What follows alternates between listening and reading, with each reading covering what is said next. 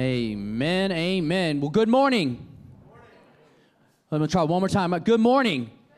That is pretty good. That's pretty good. Hey, do me a favor. This is something we like doing at our church sometimes, and it breaks up stuff a little bit. But, hey, I want everybody to take about 30 seconds and find somebody around them, even if you have to get out of your seat and introduce yourself and tell them your name and learn somebody else's name.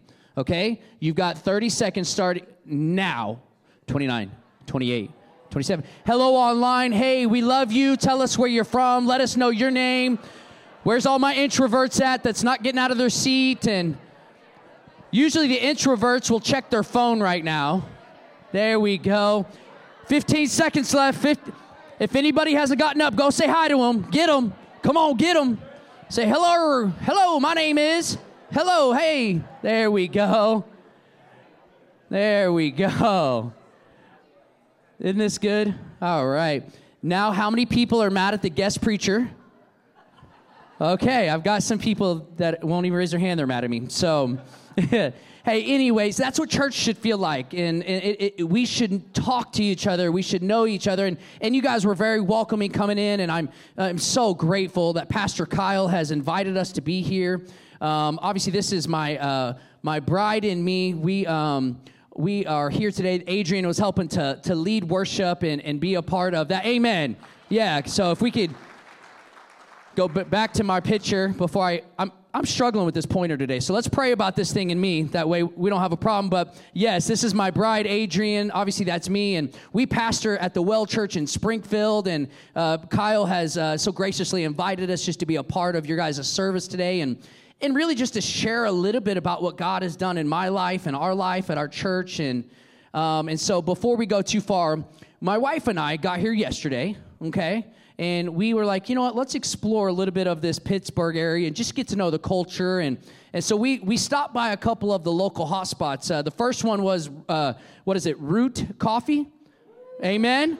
Okay, we got 4 people that like that place. Okay, I failed there. The second one, we stopped at Colton's, and I had many people after first service told me that was also a mistake, that I've not gone to something authentic and local. So forgive me for there. So I failed twice now. But then the third place, I'm sure I hit a home run on this one. We went by your guys' mall. That one took 11 minutes, and 7 of it was getting out of my car. So anyways, we love small town. My wife grew up small town. I did so about the age of 12. I grew up in kind of a small town. But what I really do, this is what I actually really love. This is one of the things I love about Pittsburgh in this area. You guys support your local college so well. You know, it is really celebrated, but here is like the big question I need to figure out. Who pays for all the mascots everywhere? You know, every restaurant, everywhere you drive, it's got the mascot out in front of it. I want to know who's paying for all those mascots everywhere, because I think that's a pretty neat idea. We just need to put Pitt Naz signs everywhere. You know, have a mascot. We'll have Kyle's picture out there, and everybody would know who we are here. You know, so we should adopt this philosophy. And anyways, as far as my story goes, at the age of 12, I lived in Missouri. I was a small town boy. Anybody ever heard of Miller, Missouri? Wow.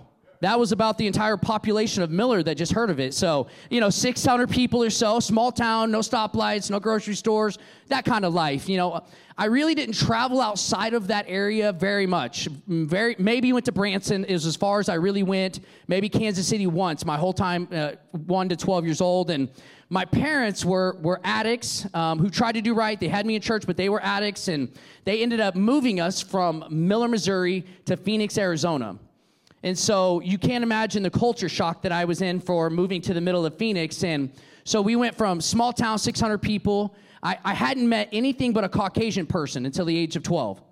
No joke. That's a true part of my testimony. But then my parents moved me to the middle of Phoenix, Arizona, into this area. It was called the Square. Okay, and it was like a few mile radius, and it was like a dense population of lower income apartments and stuff like that. And so I went to middle school. My middle school had like 3,000 people at the middle school. And so I go from a high school of 119 people from 7th grade to 12th grade to a middle school that had 3,000 people. And so I just had this crazy culture shock and all the things. But my parents when we got out to Arizona, both really fell back into their addiction, even worse than ever. I didn't see much more of my father after that point in my life. And so I quickly followed suit in my own life. My mom's mental health was a big issue. I had seen some terrible things through her mental health. And so I had went to the world and tried to find a community. And I numbed myself through drugs and alcohol, and which led to some terrible experiences. And I ended up getting married. I got married. I had a couple kids at that point, and I was not serving the Lord, and all of that just fell down around me. And somewhere around 2013 is when my life really changed. I had lost the marriage, I had lost the kids, and everything had fallen apart. But that's really when God started to get a hold of my life and truly transform my life. And so I don't know if there's anybody out there that has a prodigal. You know, anybody out there that drug addiction or that type of lifestyle, it just stole from them and it's robbed them. You know what I'm talking about. You almost feel hopeless inside of that. You almost feel like I could never get away from this or get through this or they'll never change. Anybody ever said that? There's just, they too many times they've gone back and forth, and I was that person. I was that person that my family had wrote me off, that nobody else had hope that I could change or and maybe you're here this morning and you're that person. I remember wanting change. I just didn't understand how it could happen. You know, but I distinctly remember that in this season of my life that the Lord had to break me in order to use me and heal me. I remember that season of knowing that that realizing the most valuable thing that I'd ever been was broken. Because when I was truly broken and I stopped just trying to do things my way and truly let the Lord just have the reins and guide and direct me, that's when he truly transformed and changed my heart. And so now this is year 7 into ministry. Coming in this November will be my 7th year in ministry. And man, it has been a wild ride. Wild ride. It's been, it's such an honor and a privilege. One of the things that we've been entrusted with at the church that I'm at right now is I came and started a Friday night recovery ministry, and we called it Redemption. And so we went out the most broken, the most hurting, the most jacked up, the homeless, the drug addict, you're in the bar, come to church type of thing. And we said, hey, come to church. You're welcome. You're accepted. You belong here. You've been an outcast. Oh, you hate the church. Good. Come on, let's come to church. And all of those people. And one of the mottos that I've always kind of really, it's in Matthew that Jesus even said this. He said that healthy people don't need a doctor. Sick people do. That our churches need to be these hospitals for the sick and the broken. They need to be a beacon, a hope that people can come and know that life transformation is still possible, that it can happen. And so we just went after these people, and we loved on them, and we brought them in. And then when 400 of them showed up, we were nervous, and we were really scared. And so then we had to figure out, like, how do you blend these two worlds? How do you take seasoned saints and people that have sat in church their whole life and don't maybe have my testimony? And how do you take that group of people and then take these messed up and broken people and blend them and how to do life together? And I think that's one of the things that we'll be preaching about today, that we've been in this series of family issues and the letters to the churches, but like today we are talking about like the church of Philadelphia. And so in this letter is specifically the model that we used in order to integrate redemption, broken people, drug addicts, the lost, the hurting, the sick people that Jesus went after, the tax collectors, the sinners, the adulterous, the orphans out there, that this model is what we use to integrate the broken and the hurting and the lost into a church and make them feel comfortable. And so this is out of the letters that we studied, this is the one that's truly been where there's not really a criticism or a condemnation. He's not pointing out the things that we've done wrong. And I don't know about you, but you've got to think about that for a second. Because sometimes if I'm not careful in my religious mindset, I almost think that maybe sometimes I can't please God. Sometimes I can't quite do things right, or I'll never get it correct, but I'm just going to be a wretched old sinner till I die. And this letter specifically points out that we church people can get it right, that we can do it right. And so there's a lot of good content inside of this today that we are going to be talking about. And so when we read Revelations 3, and we're going to be in the church in Philadelphia, if you got your Bibles, you can flip to this. If not, of course, I'll read it off the screen for you. But it says, write this letter to the angel of the church in Philadelphia. hit the brakes. You got to go, okay, like, think about what's going on here. It is saying that this letter is written to an angel. I don't know if stuff like that in the Bible messes you up when you read it, but I'm just trying to, like, logically think about, there's a letter getting written to an angel. Do they get mail? Like, they got P.O. boxes, or how do they get their, like, where does that, it's email, I bet. I bet they had emails before we even had the internet or something, and that's how they're getting their letters. But when I read that, I'm like, okay, like, what does that really mean? Like, that's the kind of, like, informational, like, hunger you've got to have when you're reading the Bible. When you're reading this stuff, you can't just let your regular church eyes glaze over it and not think about, what is it really saying? What does it mean that a letter could be written to an angel? I need to know that information when I'm studying the Bible. And so when you look at this word angel, of course it means what we would say, like this spiritual being, this angel, a heavenly angel, but it also has implications that it can mean overseer. It can mean one in authority of. And so when these letters are written, you can also take this into context. It's potentially talking about our pastors and overseers of our churches. That they are an overseer, that they are an authority of. And so this letter is written to the overseer of this church in Philadelphia. So you take that word Philadelphia, the word phileo, everybody say phileo. Phileo, okay. Now, phileo is a kind of love, and so in this city, this brotherly affection, this brotherly love between two brothers originally, that this is what this word was coined off, it was like this deep, affectionate, intimate style of love. And so this church in Philadelphia was known for the way that they loved each other. Okay, now back up. Think about Brandon's testimony and many of your testimonies in here. You know, I know we got messed up, broken past, your alcoholics, addiction, or it's in your family or something. If the church loved people with this kind of phileo love, if I could walk in here and feel more comfortable and welcome than I walk into a bar and they welcome me, I'll keep coming back to church.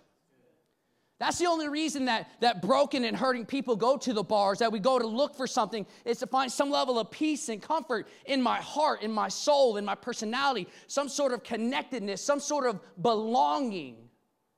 And so this phileo love is what this church in Philadelphia, the only one without criticism, the only letter that says that you're not doing something wrong, is the church that specializes in this phileo, this brotherly affection, this kind of honoring love, this connectiveness type of love that this letter written to the angel, the church of Philadelphia.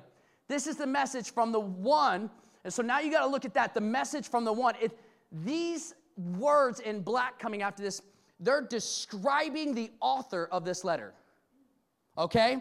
And so, writing to the overseer of the church in Philadelphia, that word phileo, okay, it's an intimate love, it's a loyalty love, it's somebody who delights in being with other people in their company. With me so far? This is the message from the one who is. So this is telling us who the author is holy and true. The first two descriptions of the author. Number one, it's holy. That word holiness is repeated so often in the scripture that 1 Peter says that we are to be holy as he is holy. And so, again, let me connect this. Phileo love, the connection that we need as a church, the kind of love. We also, this holiness message. It's what took a drug addict and a broken guy like me and transformed me, is holiness. You see, us Nazarenes, if you don't know, you're at a Nazarene church, we believe in this holiness message. We believe in sanctification. We not only believe that Jesus died on the cross to save us, we believe that his Holy Spirit is to fill us and to transform us. We believe that the power of sin can be broken in our lives, and that is the message that our generation of lost people are missing. That this holiness, that this separation from sin, that this brokenness, that I no longer have to be a slave to my choices. I no longer have to be a slave to darkness, that I can be broken from that bondage that I've lived in my whole life. But it only happens when the power of the Holy Spirit fills the believer. That we believe it's a distinct second mark of a believer. Not only that we can be holy as he is holy, but holy and true. That the message that's being spoken here is true. that you can trust it, that you can believe it. Holy and true, the one who has the key of David. So holy's one, true's two. Key of David is the third description of the author that he's got it's clearly talking about Jesus, the root of David, the Davidic line, that he is the key to the treasures of heaven, that he is the Son of God, that only through Christ Jesus do we have access to the Father. Another description of the author. And so we look at the holy, the true, the key of David, that this is the access to all the treasures of heaven. And this next one says, what he opens. Everybody say open. I got any control freaks in here? Sorry, that's a bad word to probably use in church, is it? Yeah, I got two honest people, and the rest of you are still dealing with it. I get it. If I got any mothers in here, yep, I know, okay? No offense, moms, but what he opens, we're not in control. Man, we think we are a lot of times. And this is the journey to believers, to my seasoned saints, my faithful, steady seasoned saints, that sometimes in our journey, the desperation we had in our first season of relying on God's voice to open doors for us, God's provision to open doors in our life, we quit checking in to see if these are the right doors I'm going through because I've got it figured out by now. That the same desperation that it required year one in your faith, year three in your faith, is the same desperation that he wants you to rely upon about hearing his voice and letting him open the doors in your life. What he opens, no one can close. And I think there's a lot of people that have opened doors in their own life, opened opportunities in their life, taken on things that they shouldn't, and they're missing the things that he wants to open. And so what he opens, no one can close. And what he closes, no one can open. You see, those are the four distinct character traits of that author. And so as we look at this, and we're going to go on to the rest of the text, I'm talking about this ministry again that we started. It was called Redemption on Friday nights. And so we ran into this crisis, I guess you would say, or like this major need. And so we had 300-400 drug addicts and broken people showing up on a Friday night, like worshiping their faces off, like crying and snotting on the altars, and life transformations happening, and they're getting their kids back, and they're breaking the cycle of poverty in their life, and we're seeing all these things, but we just didn't have enough people to disciple them and mentor them. And so we were having this trouble trying to get our Sunday congregation to want to integrate with our Friday congregation. They love to write a tithe check and let y'all support you, God bless you, but then to show up and actually do life with them. What would you imagine the most common objection I heard was? I've got nothing in common. How could I help them? I've never been there. And so we came up with this philosophy and this idea, and it's all built out of this phileo love. It was reverse mentoring. You see, all you have to do as a seasoned saint, as a believer of Jesus Christ, somebody who's been faithful and steady and persevered, all you have to do is act interested in somebody who's broken and outcast and orphaned from the world. You just got to invite them in to do life with you. Act interested in their life. Let them tell you about their life, about the things that they've gone through. Allow them to teach you about the language, the vocabulary, the way to communicate to them. And once you begin listening and hearing and letting them be involved in your life, and then you can go, hey, why don't you join me on Sunday? You can sit next to our family. And then all of a sudden, somewhere in this reverse mentoring process, the drug addict, the broken person, the hopeless person begins like connecting with Tom and Susie, our 37-year seasoned saints, and the steady, persevering couple. And then all of a sudden, broken drug addict Bob over here is asking Tom and Susie, like, hey, how do I pay my taxes? How do I get a car loan? Wait, how do I read my Bible? And so somewhere along this journey of just lowering what your expectation is, that you don't have to fix them. In fact, you can't. That you're not the great physician, thank God, that he is. But somewhere along the way, just listening to them and demonstrating this phileo love, maybe inviting them out to lunch one day, maybe inviting them in your home. That's scary. But that's what we did. That's what that was. And when you began doing life with it, all of a sudden we've got like this congregation of such a blended, such a diverse, and I got young adults, and we got drug addicts and broken people, and they're all worshiping together, and they're all together in this church, and there's this love and hugs, and everybody believes that we're in this together because the thing that we have in common is Jesus. And that's greater than anything that we don't have in common. And so we believed that. Let's go into the text a little bit more. Revelations 3, verses 8 through 13. Revelations chapter 3, verses 8 through 13. And I know all the things you do. And I've opened a door for you that no one can close. I know all the things you can do. I have opened a door for you that no one can close. You have little strength. Important vocabulary to pay attention to, and we'll unpack this a little bit.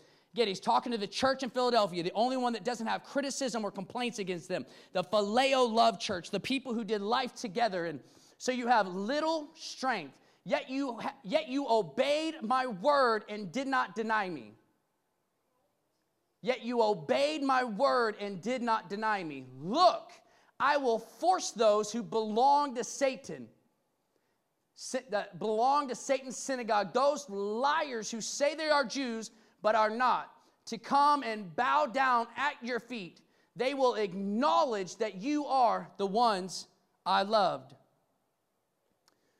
Verse 10, it says, because you have obeyed my commands. He's repeating this, but there's an important word that is inserted into this. And so if there's one character trait about the church of Philadelphia that is true and sticks out of them, it's this next word. Because you have obeyed my command to persevere. Everybody say persevere. Man, that's something we've lost in the church.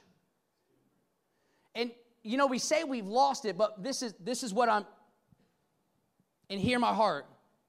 You know, the good thing about guest preaching, I don't have to be invited back and you don't have to like me. I don't really care, to be honest. So can I just say some things that need to be said sometimes? Okay. If you got sensitive ears, cover your ears in a second. This persevere, it's not something we've lost. It's just not something we've passed down to this next generation. Somewhere along our journey of doing life together as a church, we have told our seasoned saints that they're valueless. We've told those people that have walked and persevered that their journey, that the life that they've walked out isn't credible. Somehow we've diminished the ability for them to be able to speak into our younger believers and generation, that discipleship, this perseverance, this faithfulness, this, as I would even say about your pastor. Inside of the Church of the Nazarene, he is one of the most faithful and persevering pastors that we have. He is a role model and an example. He has laid a path for guys like me to understand what faithfulness looks like. But in most of our churches, there's not the older generation raising up our next generation. Amen? Everybody still kind of like me? Okay. Because you have obeyed my command to persevere, I will protect you from the great time of testing that'll come upon the whole world to test those who belong to this world. Verse 11 says this. It says, I'm coming soon. Amen? I'm excited for that. Hold on to what you have so that no one will take away your crown. All who are victorious will become pillars in the temple of my God, and they will never have to leave it. I will write on them. Again, this is one of those sentences that I can't wait to experience. But it says that he will write on them the name of my God, that they will be citizens in the city of my God, the new Jerusalem that comes down from heaven from my God. I will also write on them my new name. Verse 13, anyone with ears to hear must listen. You must listen to what the Spirit and understand what he is saying to the churches. So my question is what are we? What are we to learn from this church in Philadelphia? You know, there's a funny thing about lessons sometimes. Again, parents, you can probably appreciate maybe my next thought a little bit. But you have those people around you that you wish they would just listen to you and your life lessons. I wish they would just hear me when I tell them that you don't have to go through what I went through. If I could go back to 15-year-old me and say, you don't have to make those choices. That I have the scars to prove that you don't have to numb yourself, that there is hope, that the sanctifying power of the Holy Spirit can protect you and hold you near and dear and under the refuge. But there are some people that just have to learn lessons the hard way. These letters are instructions to us as a church to learn from the Church of Philadelphia on how we don't have to go the hard way. We don't have to learn those lessons in our life. And so one of the first things that we see is again, to my control freaks in here, that he is the one that opens the doors in our life. He says, I've opened a door for you that no one can close. You see that little strength that's highlighted. Kyle alluded to this. Pastor Kyle did in his message, and he talked about the church of Sardis, that it was reputation versus character. Do you guys remember a little bit of that if you were listening? Nobody listened. That's bad. Okay. Well, here's the deal. Reputation is what people think of you, and character is what you actually are. You see, in our society, we celebrate people of great reputation. You're a great success. You're a great businessman. You're a great this. And so that becomes, because it's celebrated, we repeat it. Because you celebrate my reputation, but you really don't know my character, that we continue to just try to fluff up and prop up this reputation of who I want you to think I am, but it may not actually be who I am. And so this church, he said, is little strength, that they were even smaller in might. They weren't like the other churches that were just large in quantity and celebrated in quantity, but they were little in strength, but they were faithful because they only walked through the doors that God opened for them. And so this little strength is something that we, as a desiring church of Philadelphia, desire to be, that we are to just celebrate attendance or numbers, and that's hard as pastors. It's hard in your own personal life. It's hard not to just celebrate the wins in your life, the successes, the way that people see you. But maybe get to this point to where your character matters more than what people think of you. This place that it doesn't matter how big my life is, or how big my bank account is, or how big my business is, or all of the things, how big my house is. Like this little strength, these things that are small and mighty, but that's the door maybe that God's opened for you. Here's the second thing that we see out of the Church of Philadelphia, is that the Lord will fight our battles. I don't know if I'm just talking to myself in here, but a lot of times I get stuck fighting the wrong battle. I get myself stuck fighting the things of what people say about me, of what people think about me.